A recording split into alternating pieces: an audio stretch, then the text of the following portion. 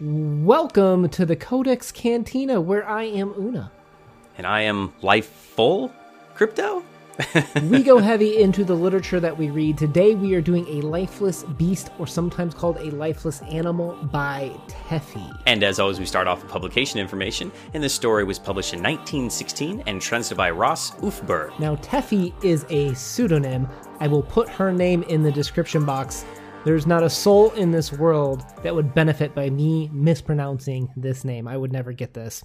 So why are we here talking about Russian Christmas stories? A real quick announcement. This is a part of A Very Foreign Christmas. We're doing Russian stories for A Very Russian Christmas this year. Yeah, I think this is something that I was excited to go into and learn because we have this idea of what Christmas is from a Western standpoint. We've Americanized Christmas. We tend to usually think about it with presents, and we think about Christmas trees and Santa Claus and, leaving out cookies and leaving out the carrots for the reindeer. We have definitely a very, very unique view of Christmas and the Christmas celebration and Christmas stories and Christmas songs here in America. One of the things that I feel like I get as a parent at Christmas time is I feel a little bit clever, right? With the elf on the shelf, with the whole Christmas presents thing.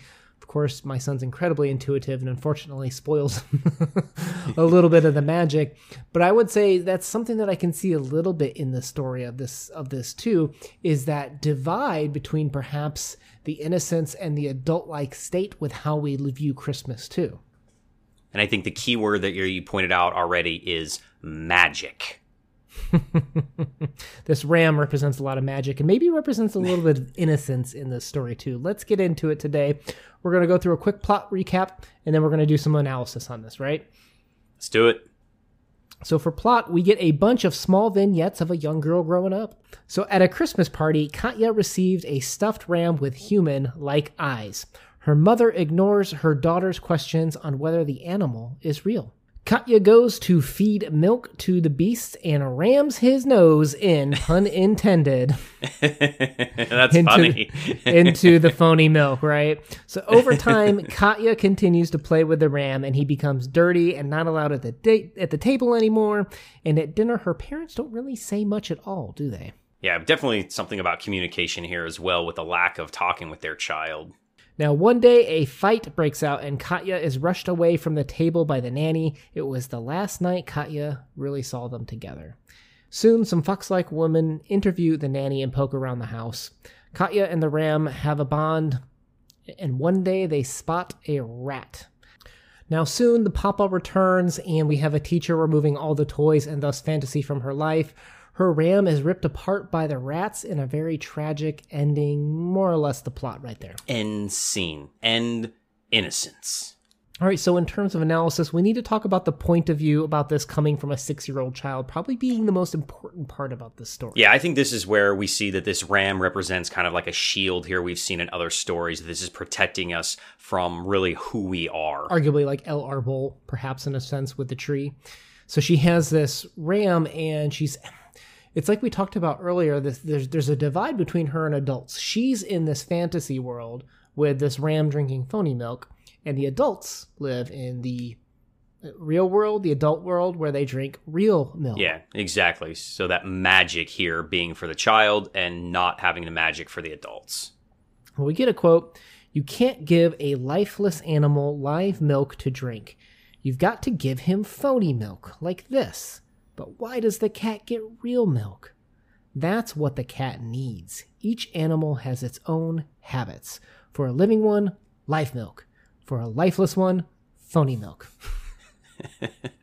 Every time when you say it, it just cracks me up because like phony milk, it's like you're purposely telling this child a lie.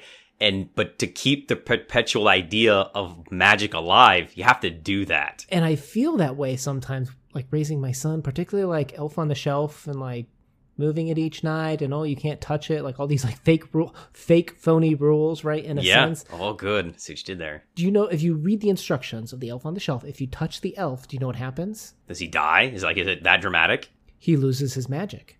Oh, okay. Right? So it's like if you stop believing in fairies, they die or whatever. So in the same way, this girl has like this ram that she's having these fantasies about, or we assume that the ram's not actually getting up and moving around, right? We assume it's all in this little girl's fantasy make-believe world, and you have all of these adults that are having these clashes, but we're shielded from it because, in the same way that when the parents started arguing, the nanny ushers this little girl out of the room, that she doesn't see some of the tragedy and divorce that's incoming into her life. Yeah, it is interesting, though, that the parents aren't the ones that are trying to protect her childhood innocence and this magical belief system. It's the nanny that shields her and, talks to her about the phony milk and the live milk and everything. And that's the person that obviously is really the caregiver here. Interesting dynamic there in the family as well. Well, you had to know that was coming too you had to know it wasn't coming from the mom, right? She was described as having like this bird-like face, speaking of which there were several people compared to animals. I mean, the story is called A Lifeless Beast or A Lifeless Animal. Did you notice how many animal references there were through this? Yeah, we have the ram, we have the bird face, the fox face, what were those women? Were they like the Russian equivalent of CPA? Yeah, probably. Obviously, fox is never going to be a trait that is something that's good in a story. So definitely that cunning or conniving, manipulative type of personality is being described to these women.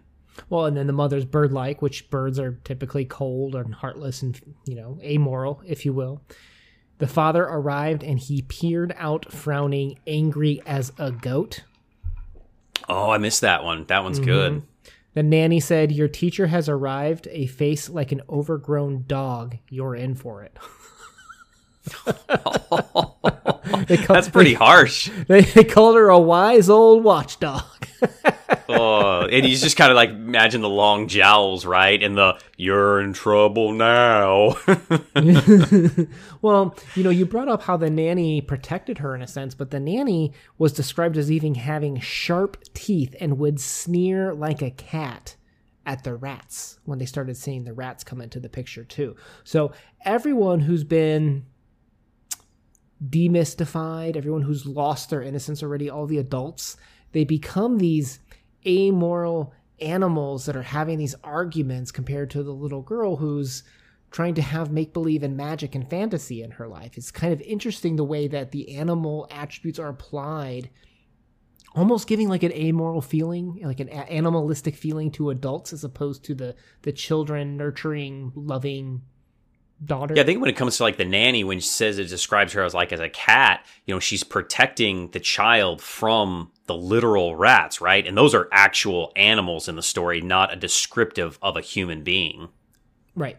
And what do the rats do to the little girl? So if the ram is her shield, what's protecting her innocence from this amoral animalistic life, what do the rats come and do to her shield?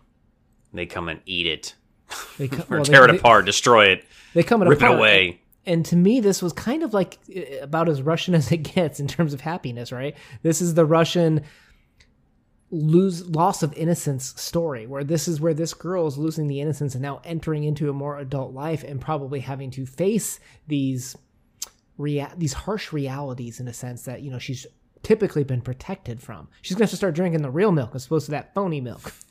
Exactly. I think this kind of brings up the whole point of the story, and something that we've learned about this and why we did this from the beginning is that in our Christmas stories, there is a lot more positivity that comes out. And this one's more of a life lesson of saying, hey, Christmas is something that is fun and magical, but there's a life lesson to learn here that eventually you're going to have to start adulting and you're going to lose that childhood innocence. And that's a pretty good lesson to learn through Christmas as well.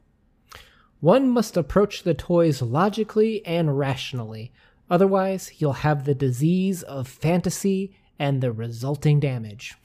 Oh, it's kind of heartbreaking, but sometimes you just got to grow up, right? A little Scrooge there, but don't touch that elf. He'll lose his magic, which is really you. This elf is symbolic of your innocence, my son. Oh. Don't tell him that. Don't ever say that to him, please. So for some people, I've been told they enjoy the conversations, but they're not sure what to add. Please feel free to leave a little animal emoji if you'd like to contribute, but don't know what to say. Or an elf emoji. Now, if you are down for more Teffi conversations, we'll leave a link to a playlist as we do cover more of her, because this will not be our last Crypto, let's move into our subjective ratings of just how you felt about the story, particularly in the spirit of Christmas this time of year, I would say.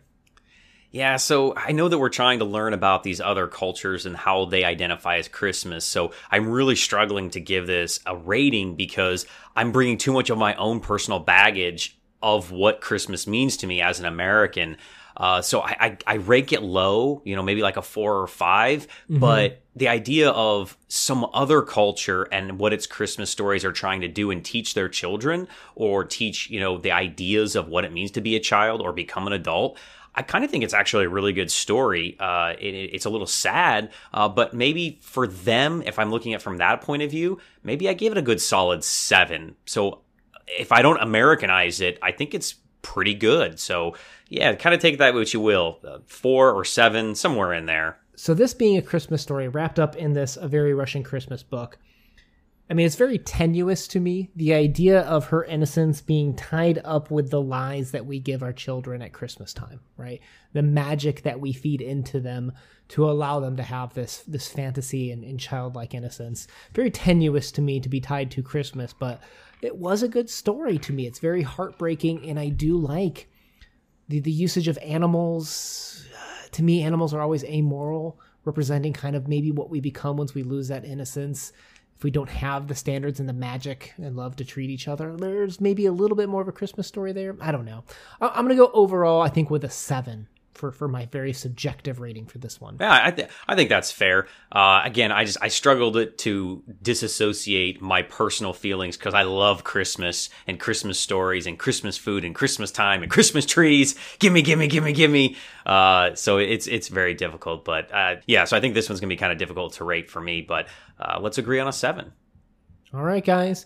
We hope you enjoyed the discussion today. We hope you are enjoying learning about another culture and the way that maybe they view Christmas. If you are down for more literature discussions or checking out some more Christmas stories from Russian authors, please consider hitting that subscribe button as we post videos every Monday and Thursday. Una out. Peace.